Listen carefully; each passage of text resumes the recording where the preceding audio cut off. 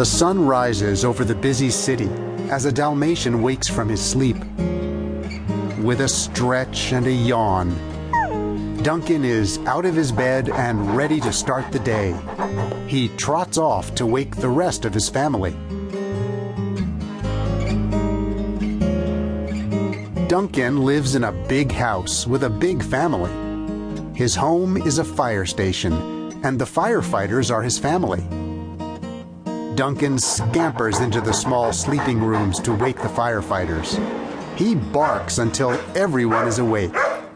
Finally, the sleepy firefighters roll out of bed. Duncan follows the firefighters into the kitchen.